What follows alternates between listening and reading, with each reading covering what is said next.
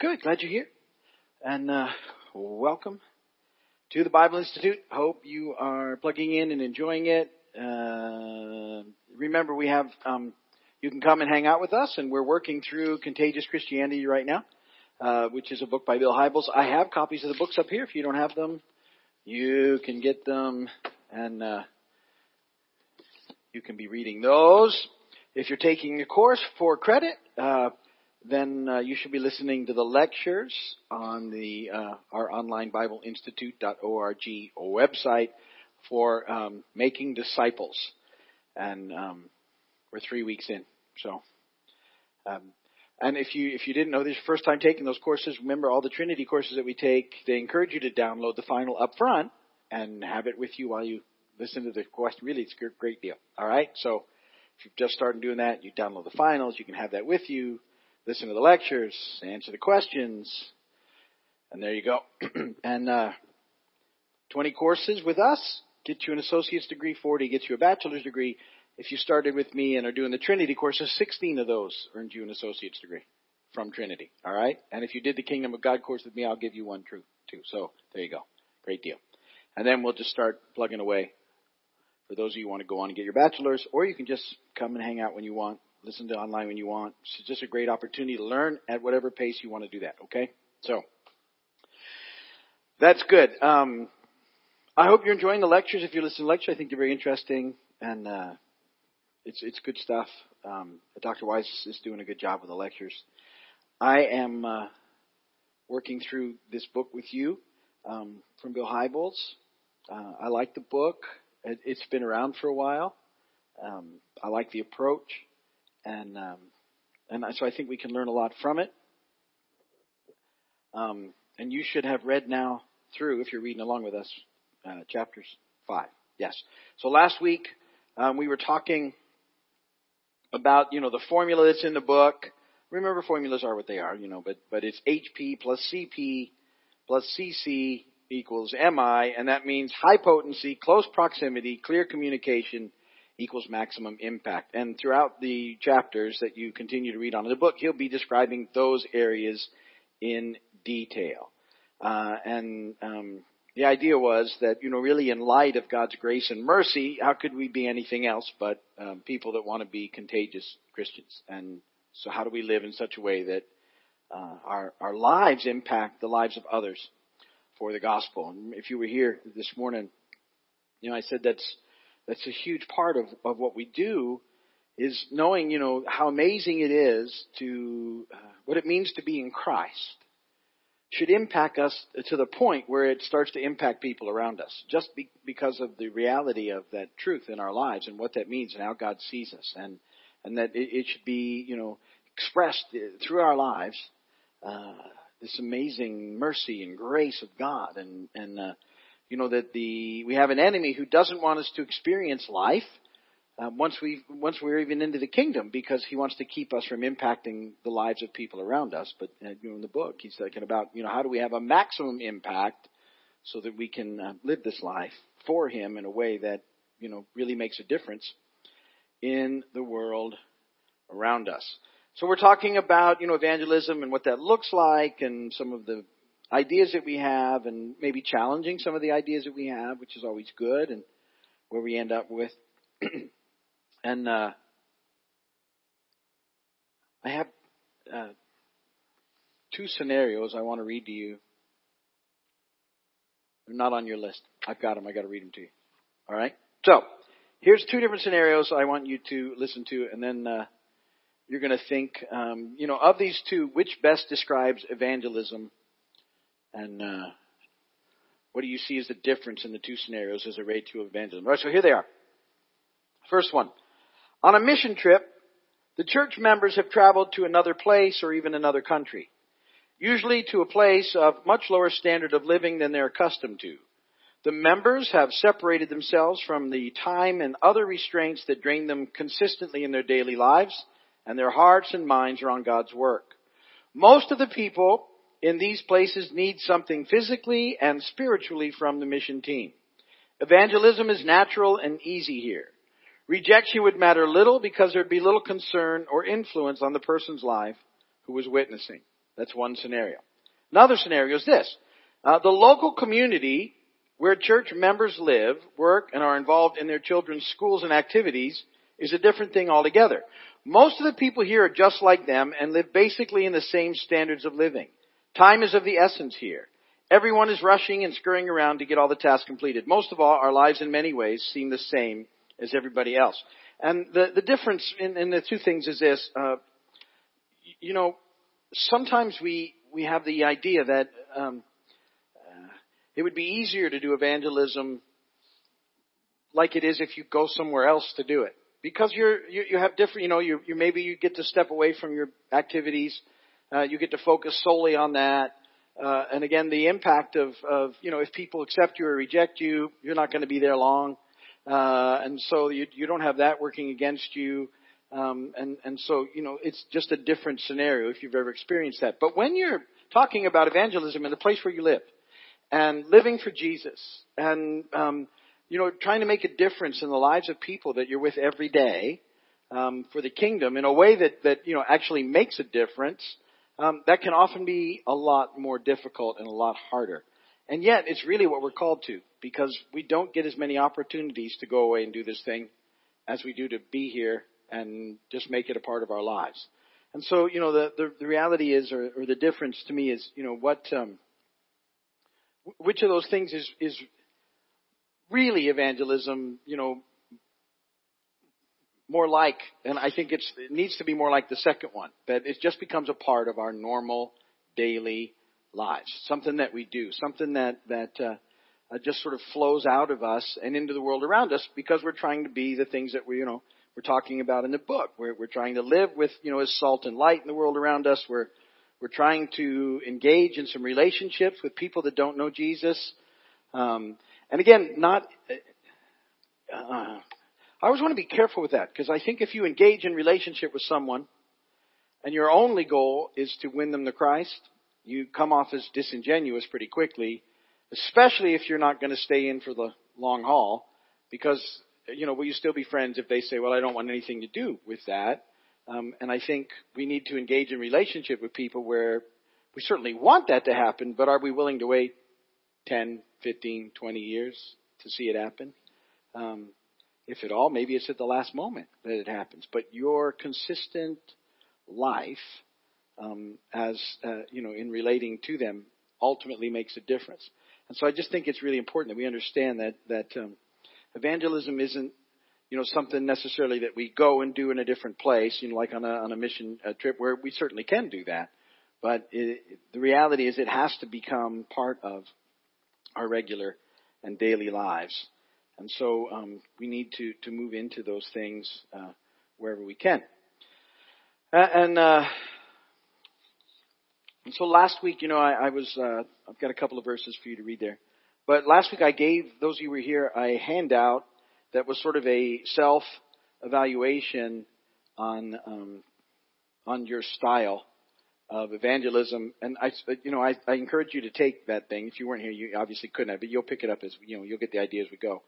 And I know some of you are busy, and I give you those things, and maybe you didn't get to it, and that's okay. I'm not going to judge anybody, but so I'm not even going to ask you who did it, because then I'll feel bad for people that didn't do it. So that's like the pastor who was teaching his group, and he went in and he assigned them at the end of the lecture. He said, "Okay, everybody, next week I want you to read Mark chapter 17, and come back for discussion next week." And then he opened the class up. He said, "How many of you did the reading in Mark 17 last week?" And they were all like that. And the joke about that is there is no Mark 17. But I always think about that when I go, I don't want that to be on you. But if you did happen to, I hope it was sort of give you a little clue. Let's say this. Anybody who did do it, why don't you, if you did do it, it's all good. Why don't you tell me what you came out as of the 6 styles? Chet's in the back. I've got direct, but I was also a close second with serving. Okay. Good. Pat? Interpersonal. Good. Artist? Okay. Good. Bob? Testimonial. Okay. Marilyn? Okay. Good. Tom? Okay. Good. Good. So there's 6 styles of evangelism that are sort of noted in the book. And there's obviously more, but it's a nice little list just to kind of see. And it's not to put one over the other. The idea is that it's okay to be who you are in the process and then realize that there's some differences. But what works for some in sharing their faith and the gospel doesn't fit everybody. And the idea is to be free enough that you don't have to, if that's not your style, it's okay. Don't use it. Use the style that is what God's given you, because people respond to different styles. I think I told you this story last week, but some people really respond to a direct approach and extremely direct. And some people just pick up on that immediately. Other people would reject that just carte blanche. You know what I mean? Boop, the moment you started, no way that's going to work. So they need someone that came at them from a different spot. And sometimes I used to get uncomfortable when I was with people who had a completely different style than mine, because I would think, I can't do that. Did I tell you my story? I told you last time. I can't remember who I tell what to anymore. That's probably not good. I used to go into the jails all the time and do ministry, right? Did I tell you this? And so every week I was in the jails. Yeah, okay. So I was so we went in every week, and I had this guy that used to go with me, and he was just very, very direct, and it was just the way he came at things. And I'd preach the gospel. I'd tell people the deal, but I'd come at it a little differently. So we would go into the jails together, and I'd take my guitar and I'd sing and do a Bible study, and then we'd try and lead people to Christ. But my friend Larry, he would and he was like, wherever we were. And so at the jail, you used to have to go up on this elevator. His favorite thing was to have someone else on the elevator with us. And as soon as the door shut, wasn't hello or anything. Do you know Jesus? I mean, just right there and there. And you can't get out of an elevator. You know what I mean? And I was amazed at how often he was engaged in conversation. Then every once in a while he would get nothing. And I'm like, oh man, that's really making me uncomfortable, because, a lot of these people. So I'd be trying to build relationships with all these people to get used to me, so that at some point in time, they would start to know who I was and what I was doing, that I would have an opportunity to begin to share with them. That's more my style. I'm going to build relationship. So I go to a bank, and I've gone there for years, and it doesn't have a drive-through, and people always say, why don't you change banks? And I'm like, because I have to walk into that bank, and over time I build relationship with all those people, and generally over time I'll get them all start coming here. I'd like to say I get every single one of them into the kingdom, but I will get them at some point to start to come, just because I go and talk and smile and ask them how they're doing and look for opportunities to be kind. What can we do? And of the 3 that are there all the time right now, every one of them will come by from time to time and come to church. But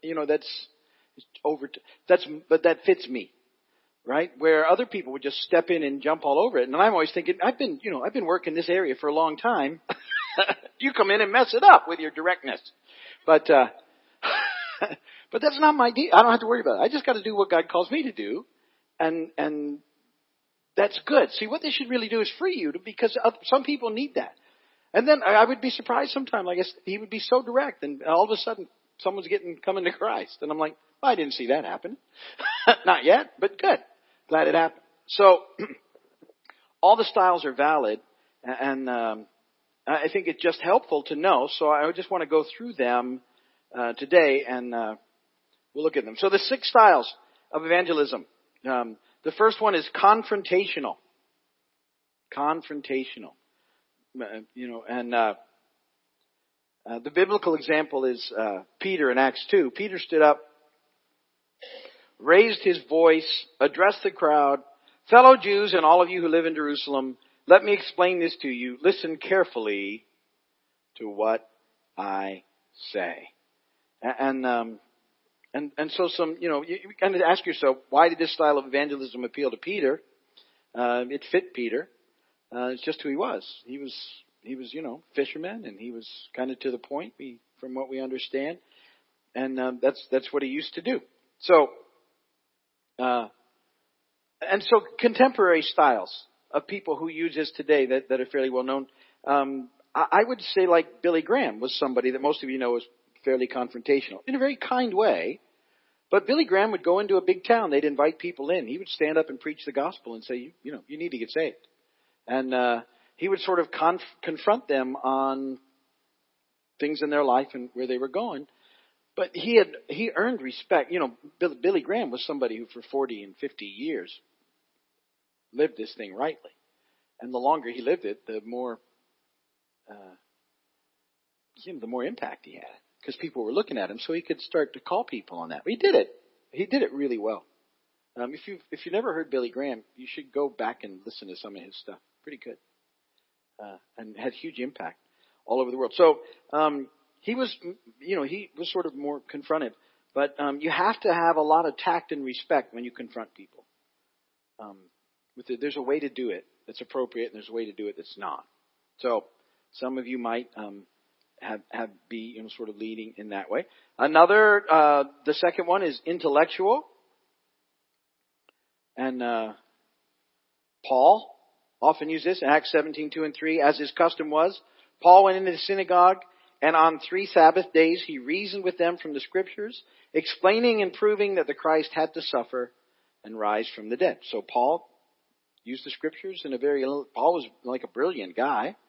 Knew the Scripture, the Old Testament, and because he'd studied to be a rabbi, and he was extremely intelligent and very persuasive in his reasoning with others, and so it impacted a lot of people on the journey. And so if that's you, that's wonderful. If that's you, again, that's not usually the way. Why with the help of the Holy Spirit, I can generally engage in those conversations, but I don't remember facts the way some people do. So I hit a loss. Like, if some really intellectual people have this data bank of facts that I don't have, and I'm like, oh, I know I heard that, and I know I could just figure out what those facts were. I could lay it on you, but I can't always get to that. And again, it's just not my style. My brain doesn't work that way. I wish it did. I guess. I don't know. I'm pretty happy the way my brain is at this point. But I often used to think, I wish I could remember all that stuff. And when you talk to some of those people, I love talking to those people because I'm like, ooh, that's really good. Modern day examples like Josh McDowell just has this wealth of stuff that sticks with him. Josh McDowell. Yeah. You got a guy here that he sometimes shows up, wrote that book, Gravity. Mike Edwards. He's got a lot of this information stored in there. And knows his stuff on those things. And so, sometimes I don't like to go after in that direction because I hate it when someone gets me. And they just have a question and I'm like, and I have to think about it. But it doesn't fit me well. Where some of these guys, Mike Edwards, if you took one of his classes, he's got a guy whose video he watches, Frank. Do you remember? Did you take his class, Bob? You sit on those apologetics classes? There we go. So this is not your style then either, I'm going. Yeah. He showed these videos by this guy named Frank somebody. I'll think of his name. The guy was amazing. And in these videos, he was on college campuses and would just let all the intellectuals ask him whatever they wanted. And he had it, man. And was so amazing. And he did it so well. He just because he had, it worked for him, and we obviously need those people in the community and in the kingdom that are really good at that. But it's just not all of us. And the real trick to that is not becoming argumentative. That's really important because that doesn't work, and that's hard not to get to that spot. It takes, again, that guy Frank was one of the best examples I saw. That he was never ruffled, and just was able to stay on course with the facts. Early on in my Christian walk, I got into a discussion with a guy, and it quickly, over something ridiculous, I don't even remember what it was now, but it quickly got heated up, and we were arguing in Jesus' name, kind of, and my wife walked in, and she goes, "What in the world are you doing?" And I'm like, "Well, we're having and it was horrendous." And she goes, "I don't think that's going to work." And it had no impact at all. So you got to be careful that you don't become argumentative in the process. All right. A third one, testimonial. Some of you said that was you here. And an example here is the blind man in John 9. They brought to the Pharisees a man who had been blind, and they summoned the man who had been blind. Give glory to God, they said. We know this man is a sinner. And he replied, whether he's a sinner or not, I don't know. One thing I do know, I was blind, but now I see. And so he just gave a testimony of what Jesus had done in his life. I don't know. I just tell, that's what he had. This is what I know. This is who I was. And this is what happened after I encountered him. And you go from there. So, that's sort of the testimonial style that most of us ought to be able to engage in, from time to time, because we can tell of what's happened in our own lives. And in our culture, our story is pretty important. It's amazing. A lot of people really do, because of how things are now in our culture, want to hear your story. So never doubt the power of your story as it relates to what God has done in your life. And just let it be what it is. You don't have to embellish your story to think that it needs to be better or worse or whatever it needs to be. Just let it be your story. I know some folks who think that they lost out on this testimonial deal because they don't have all of the garbage in their lives. Like, when I start to go into my testimony, there is a period of drug addiction and all sorts of garbage that's in there, which people that don't have that think, well, that makes your testimony have more of an impact. And because their testimony is they grew up in a Christian home, were loved well. They sort of just, they don't remember not being a Christian, but know that they've made, that thing. They're living for Jesus, and they've lived their lives that way, trying to do that. And they think, well, that's a boring testimony. I've had people tell me, I said, that's a great testimony. Because so people from my angle are looking and think, see, it's possible. So when we come in now and we start trying to raise our kids, we have a hope that there's a life for them that doesn't have to go the route that we did. But if we didn't know that people did it, right? So it makes a difference. So your testimony is powerful for whatever it is and whatever it looked like, good, bad, wherever you're at. Powerful thing. A contemporary example of this style. You ever heard of Joni Eareckson Tada? The lady who was a skier, and then she had a terrible accident and ended up in a quadriplegic. If you ever get a chance to read any of her stuff, powerful story. Solid believer. Makes a huge difference. Joni, Joni, Eareckson. That was her name, and then she got married. Tada. T-A-D-A. Or ta-da. I don't know. That just came out. Sorry. Interpersonal. Here's the example of that. Luke 5:29. Levi held a great banquet for Jesus at his house, and a large crowd of tax collectors and others were eating with them. So interpersonal. This is just all about building relationship with people and living life among them and hanging out with them and allowing them to be who they are and just trying to allow your life to have a slow, gradual impact on theirs.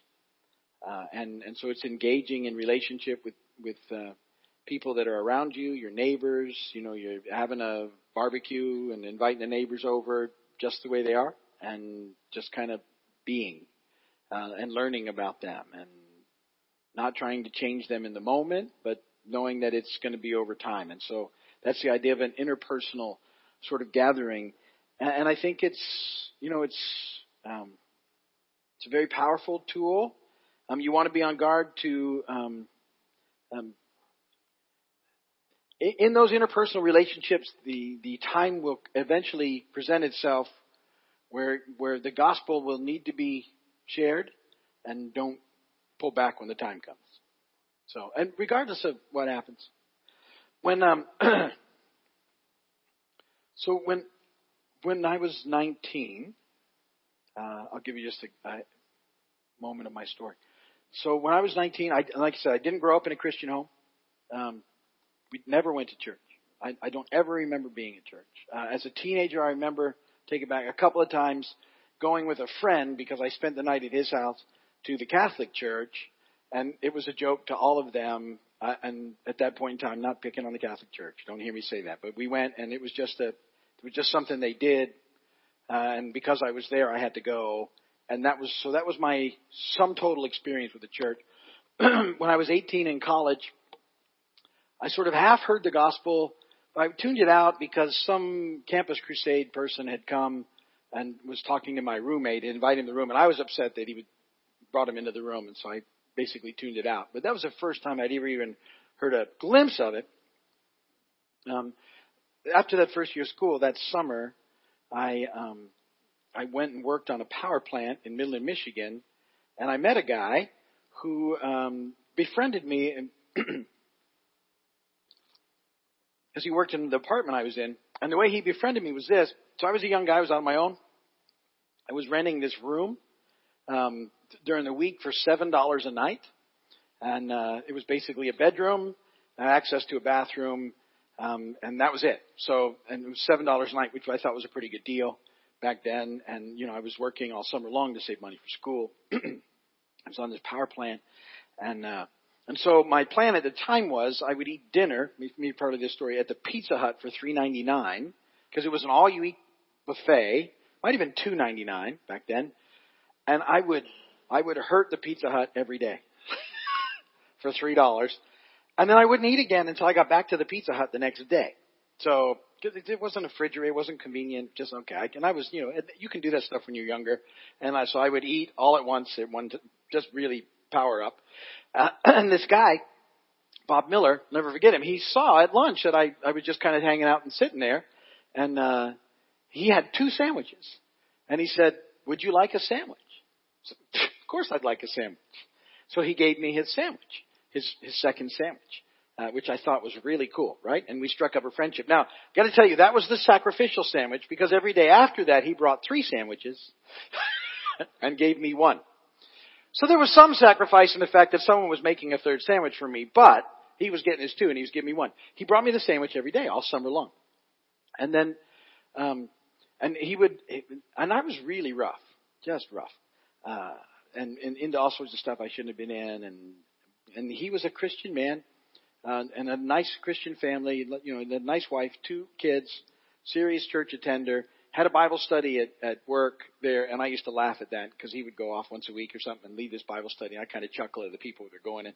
What a waste of lunch time. But that was him, and he just kind of kept bringing me this sandwich. And he actually he invited me to his house, started taking me over for dinner once every couple of weeks. Hey, why don't you come and have dinner with the family? And I was rough. He had 2 little kids. And I just kind of got to know him, and throughout that first summer and the second summer, I went back and he was still there and he started bringing me the sandwich again. And there was an accident on the power plant that I was involved in. And that's a whole nother story. I'm not going to get into it, but I survived that situation. And that day he had me over to his house at dinner. And after dinner, he said, "Okay, let's talk." And he sat me down and he went through the entire gospel with me because I'd had this sort of experience that kind of opened me up to that. And he led me through he did a really good job. Great. And he had this big, thick, the big, thick Bibles they used to have back then. This was a big, thick King James. And it was his Bible, man. He had it underlined and highlighted. And the guy was into his thing, And he led me through the gospel. He did a really good job with it. He got me to the point. And he said, you need to ask Jesus into your heart and change your life. And he had me close.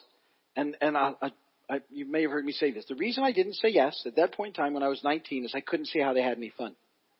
My idea of fun was partying and doing all those other things. And I'm like, I just don't see how it's fun, how this works. And I said, I can't do it. And he said, okay. And he never stopped being my friend. But he gave me that Bible that night. Great, big, thick Bible. And I wasn't a believer. And somehow that Bible stuck with me. All the next 5 or 6 years really went off into drugs and all sorts of other stuff. And that Bible was in my trunk. And every now and again, I would go and pick that Bible up for some reason. And I would try and read it. You ever try and read a Bible when you're not saved, especially a King James Bible? And you start at the beginning, right? That's where you're supposed to start it. And I would get about a page into that. All right, I don't get that. And it didn't make sense. But at the point in time, it's like 6 years later, another series of events and in another situation, and people were talking about Jesus again. And all of a sudden, everything that he'd said and done and all those things hit me. And that night, I gave my life to Christ, just on the side of my bed. All right, if you're real, Jesus, here I am, take me. And things began to change. But a lot of it was because of that relationship. That's all. He just had relationship with me. And when the time came, he shared the gospel with me. And even though I said no, he didn't stop being a friend to me while I was there, and the same thing happened. But he also didn't hesitate. It was a good time to share the gospel with me. He almost got it. It was really good.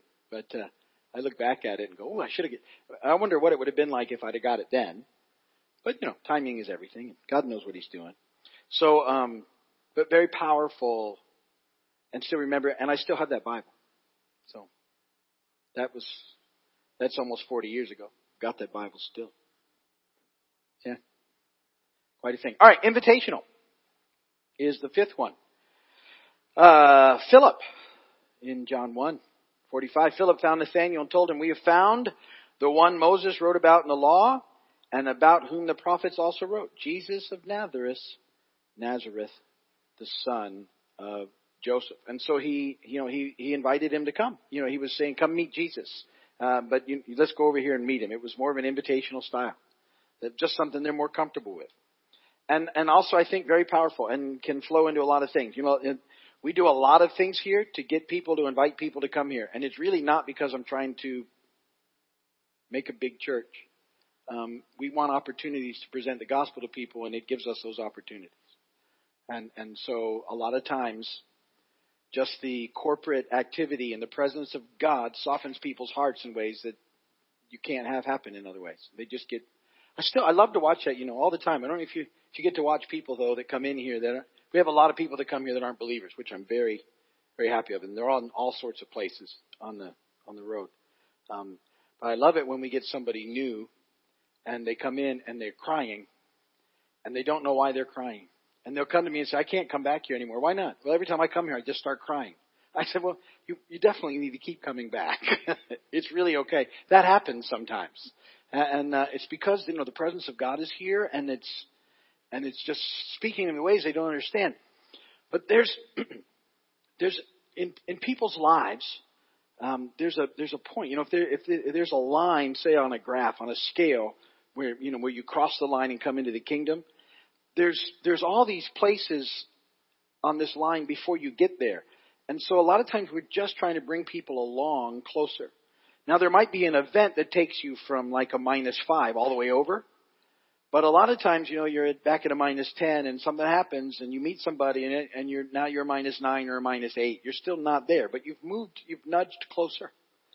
And then it's a process. Okay. So be aware of the fact that it's a process. So every time that happens, it's another encounter. I've had people that come and say, I came here a long time ago. I didn't get it, but then I got it. Now it all makes sense. And it was such an important part of what happened.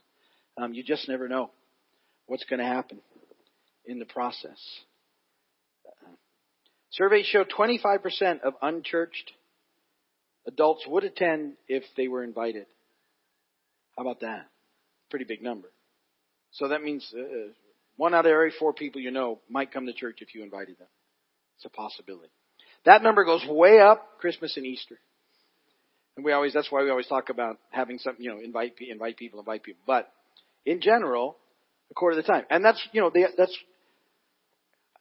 all the stuff that you see when you come here on Sunday mornings, from the bagels to the breakfast to the Pop-Tart, is in the coffee, is so that you can, hey, when you come to church, we can have breakfast. What do you mean? Well, they've got breakfast over there. Just come and hang out. Come and get a Pop-Tart. Get a coffee. It's free. Come and sit. It's all done so that it makes the inviting part a little easier, because it's a helpful thing. So, and a valid thing. And then serving is the last one. Acts 9:36.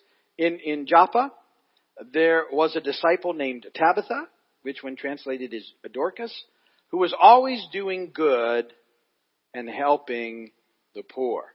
And so serving people is another way of helping them into the kingdom over time. Oftentimes it's what opens opportunities for us to share with them the good news that we have. And so that's why we do a lot of the stuff that we do too, like $1 car washes and free ice cream in the ice cream truck and free movies with popcorn and some of those other things. We think we're serving people at a place where we can meet them in ways that they don't expect it, and it does present to us opportunities to ultimately share the gospel with them, which is the goal of, it's really what we want, right? That's our mission. One more. Everything we do, how do we get one more into the kingdom of God? And so, if you were able to take those surveys and that helped you sort of with your style, that's cool. If not, you can probably figure out sort of where you think you are in those things and what that looks like. And just ask the Lord to help you in all of them. And again, don't limit yourself. If you say, "Well, I'm this," don't think that you can't be any of the others too. And be willing to see how they fit, in your whole process. Again, that's the only thing I worry about, that you all of a sudden think you can't be anything else. Well, I'm always going to be confrontational. I don't think you will be. I think if that fits you probably be that more than not. But don't think that doesn't mean you can't serve or invite or any of those other things. And same thing, you may, as someone who's very interpersonal, find yourself in a discussion where you're having to help people, do the best you can with easing their questions, and that God will help you in that process because He will. So that's good for this part. This week you need to read chapter 6 and 7 in the book, and keep listening to your lectures and stay on top of that. And I think it's some really good stuff. So please keep doing that. And don't forget your impact list. Keep praying for those people. I said, write people down who that don't know the Lord yet, who you would like to see come to know the Lord, and be praying for them on a consistent and regular basis so that they come to know the Lord. Okay, I'm going to stop talking. Everybody, I want you to stretch your legs. So take 2 or 3 minutes and say hi, stretch your legs. If you need to leave, that's fine. You can go ahead and leave now. We'll take right after that. We'll sit down and do questions if you have any before we go. But stretch your legs. Stand up. Do the hokey pokey. Turn yourself about. Because that's what it's all about.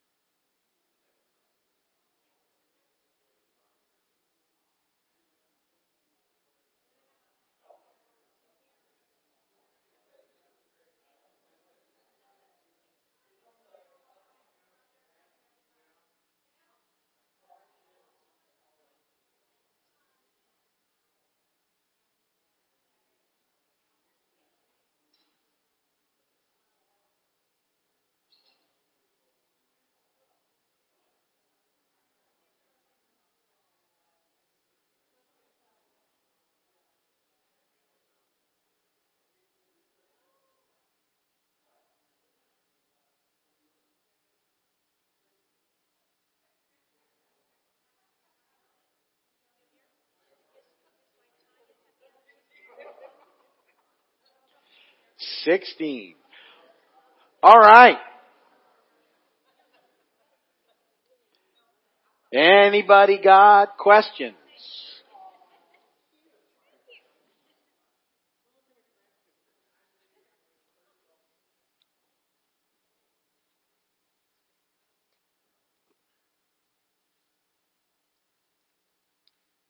Got very quiet. Very quiet.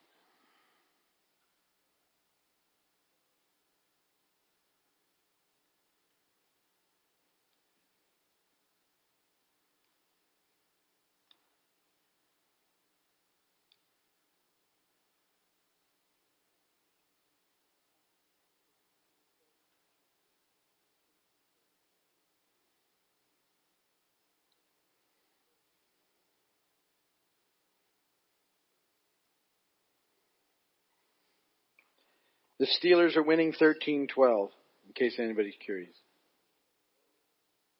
It's with 12 minutes left in the fourth quarter. You're up to the moment. That's Steelers and they're playing the Broncos, right? Wow, that's a close game.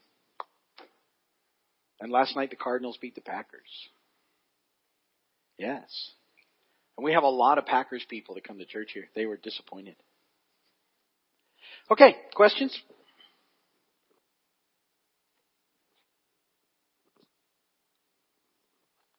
We might have sat back down for nothing, which is okay. Yes, Marilyn.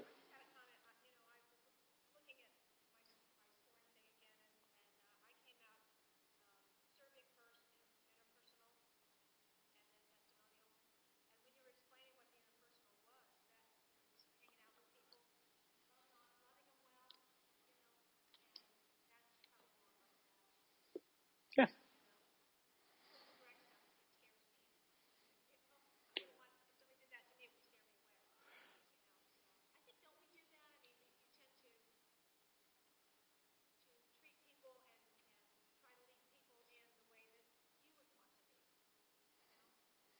Yeah. So, yeah, personality. We all have different personalities, right? But that's okay. And God knows that. And so He creates people with different ways to go after. We're not cookie cutters. That's the whole idea. I think that, one of the things He's really trying to get at, just be authentically you and let God use you that way. Yeah. Well, it's when you're not, it doesn't come off well. If you've ever tried to be somebody you're not, it's not very comfy. Yes.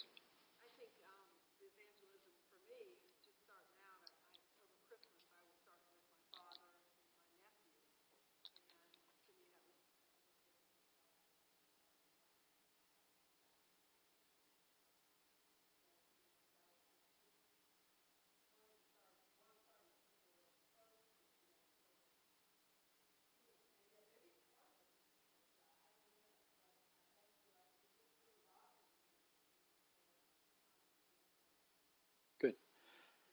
I think a lot of people have trouble talking to their families because it can be so uncomfortable, but it's conversations we need to have. But it needs to be done rightly too. So again, that's over time.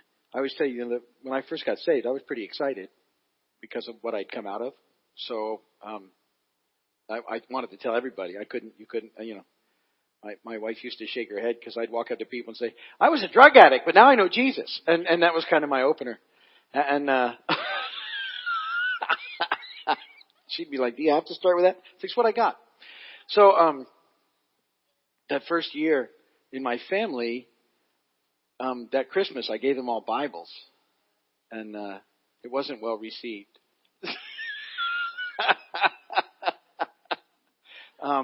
Because that's not who they were. And then I think in one of these lectures, either I read it in the book or it was in the lectures.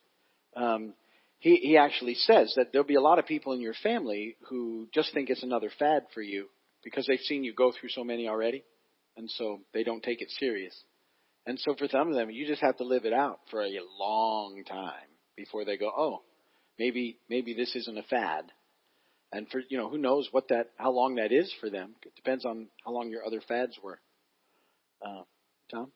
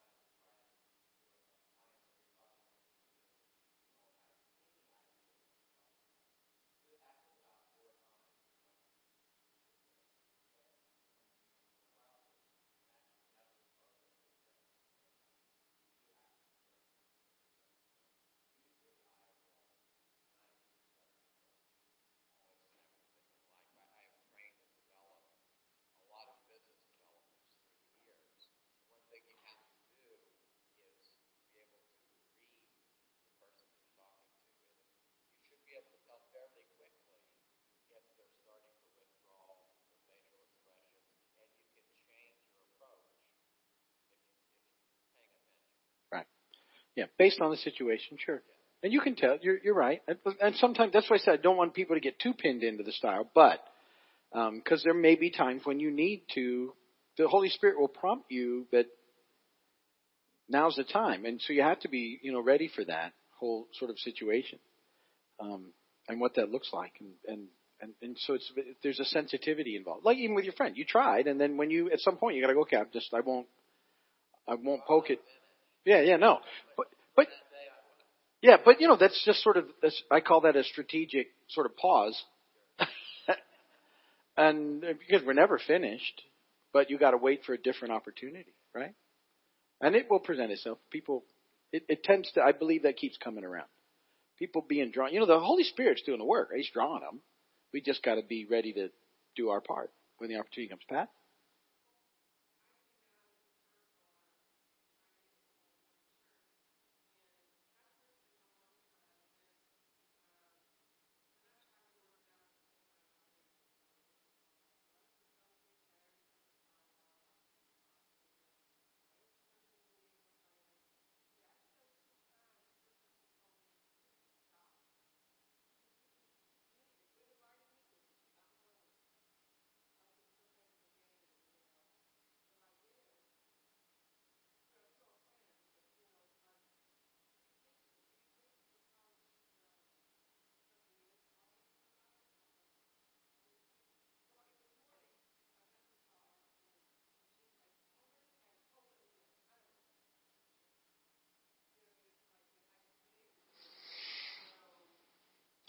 Some people have very negative experience with the church, and so anything that connects to the church, they're very suspicious of, and it's unfortunate that there's a lot of that out there. So sometimes you're just dealing with that. So they like you, but they can't figure out because they're not connecting. They don't see it the way that you do. Keep your inner friend and invite her to something that's not church. I mean, invite her to some things that aren't church and go do those things with her. And then you never know when it comes back around again. Because she probably thinks it's a trick or a trap or, yeah. So, yeah, yeah. A lot of people have an extremely negative picture of the church. And that's what's happening. Hang on. You were next.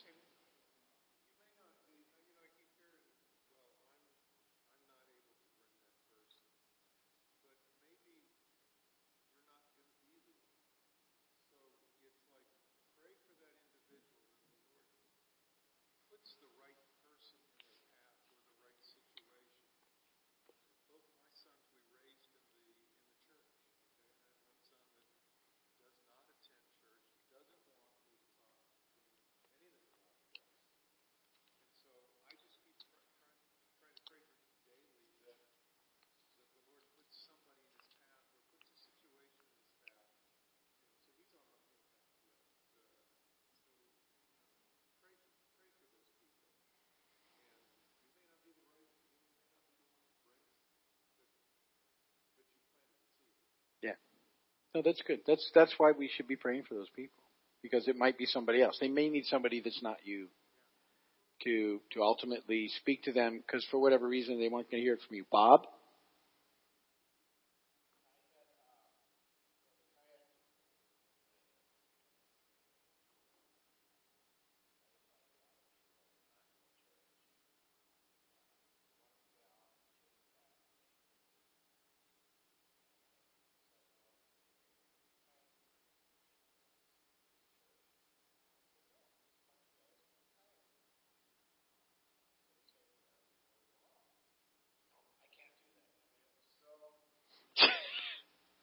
It might rub off.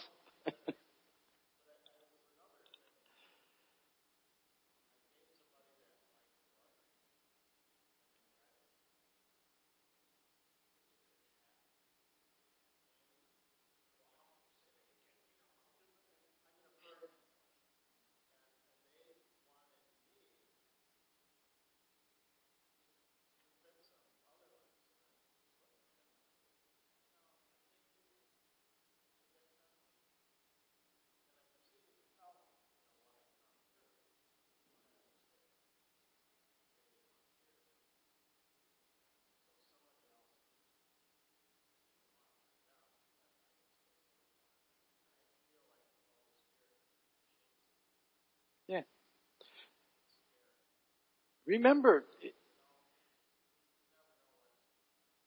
we did spiritual warfare first on purpose. There's a huge spiritual battle going on. The enemy doesn't want people to come into the kingdom. So whenever you're getting opportunities, we're on the right side of this whole thing. But when you hit resistance like that, it's a lot of that's very.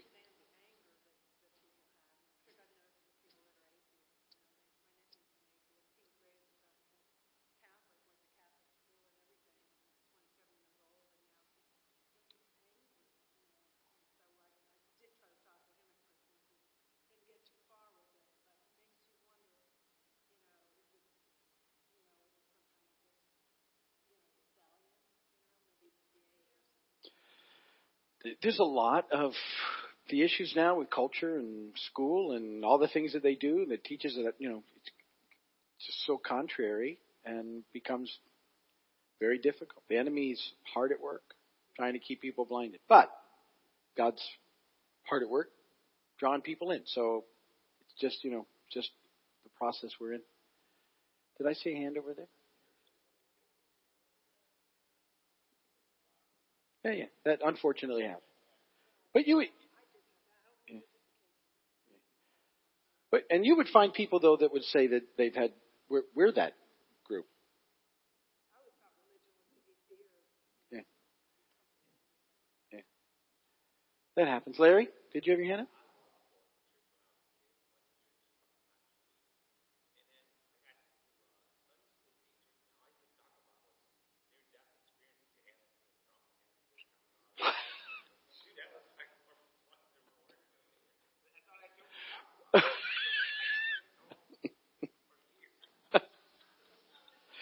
Well, there you go. But you're back now. That's funny. Yeah. All right. Yeah, artist.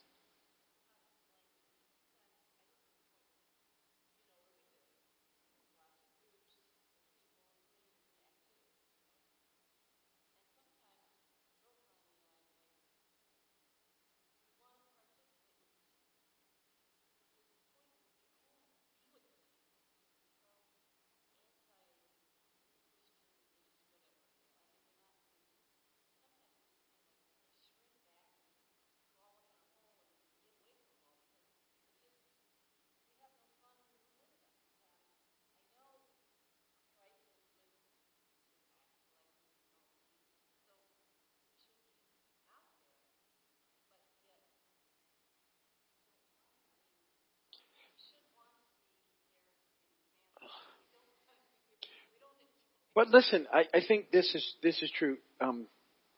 There's a balance in life, and so you have to see being with those people as ministry.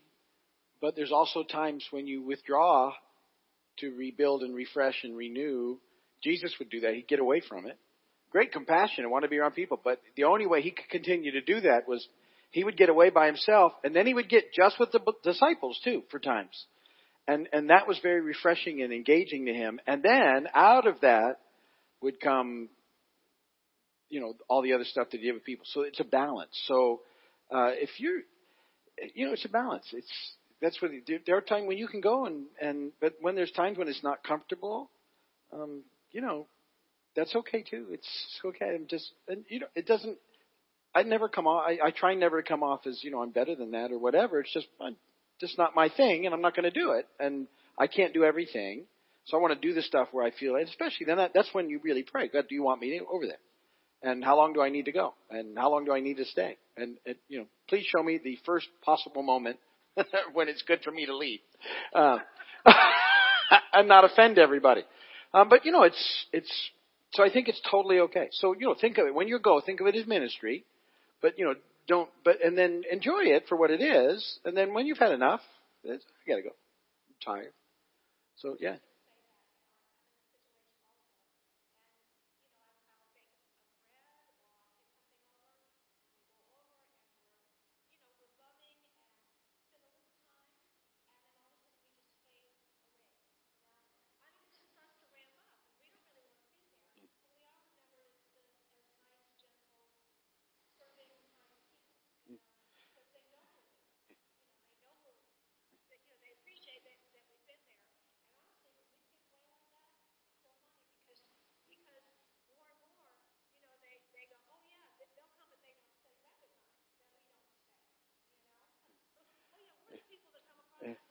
Yeah.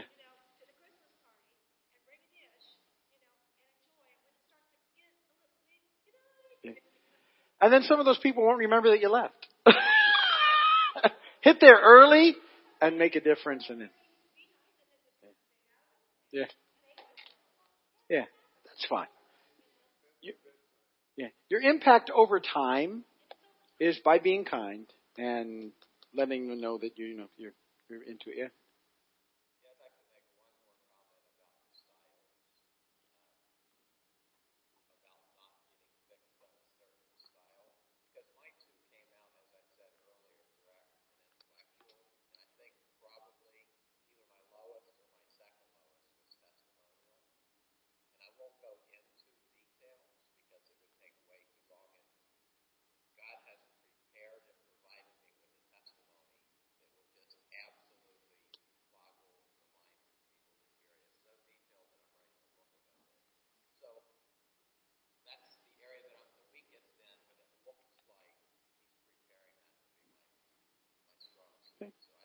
In our weakness, He is strong. And it may be because it's detailed, you don't get to use it as often, but it may come out that way. So, yeah, like I said, don't get boxed in. All right, I'm gonna shut down. I got to tell one quick kayak story because it came up and I thought of it. It was Donna's story actually, but I'm going to tell it for her. So, I hope I tell this right. It's one of my favorite stories. So we do in this kayak ministry, right? And we'd invited people at church and told them to go to Bay Honda, and so to do this kayak thing. And so these people showed up for the thing, and they were all waiting for people and said, "Hey, we're so glad you're here." And they helped them unload the kayak, and they were putting sunscreen on the kid. It was a dad and the kid or something, and just helping them out, getting all involved in stuff. And then finally, somehow it came up, that they were doing the Vineyard thing, and these people were like, "What's that?" They had no idea. They weren't there for what we were doing at the church. And I just love that they must think, wow, these people are really something. Yeah. Wow. They unloaded the kayak. They put on the sunscreen for us. Oops. Classic. That's one of my favorite stories. I wish I could have been there. Lord, thank you. You're an awesome God. We love you so much. Have your way in us, Lord. Use us. Lord, our desire is to be used by you and to make a difference for you in the world around us. We love you and we thank you for who you are, Lord. And so have your way, we pray in Jesus' name. Amen. God bless you guys.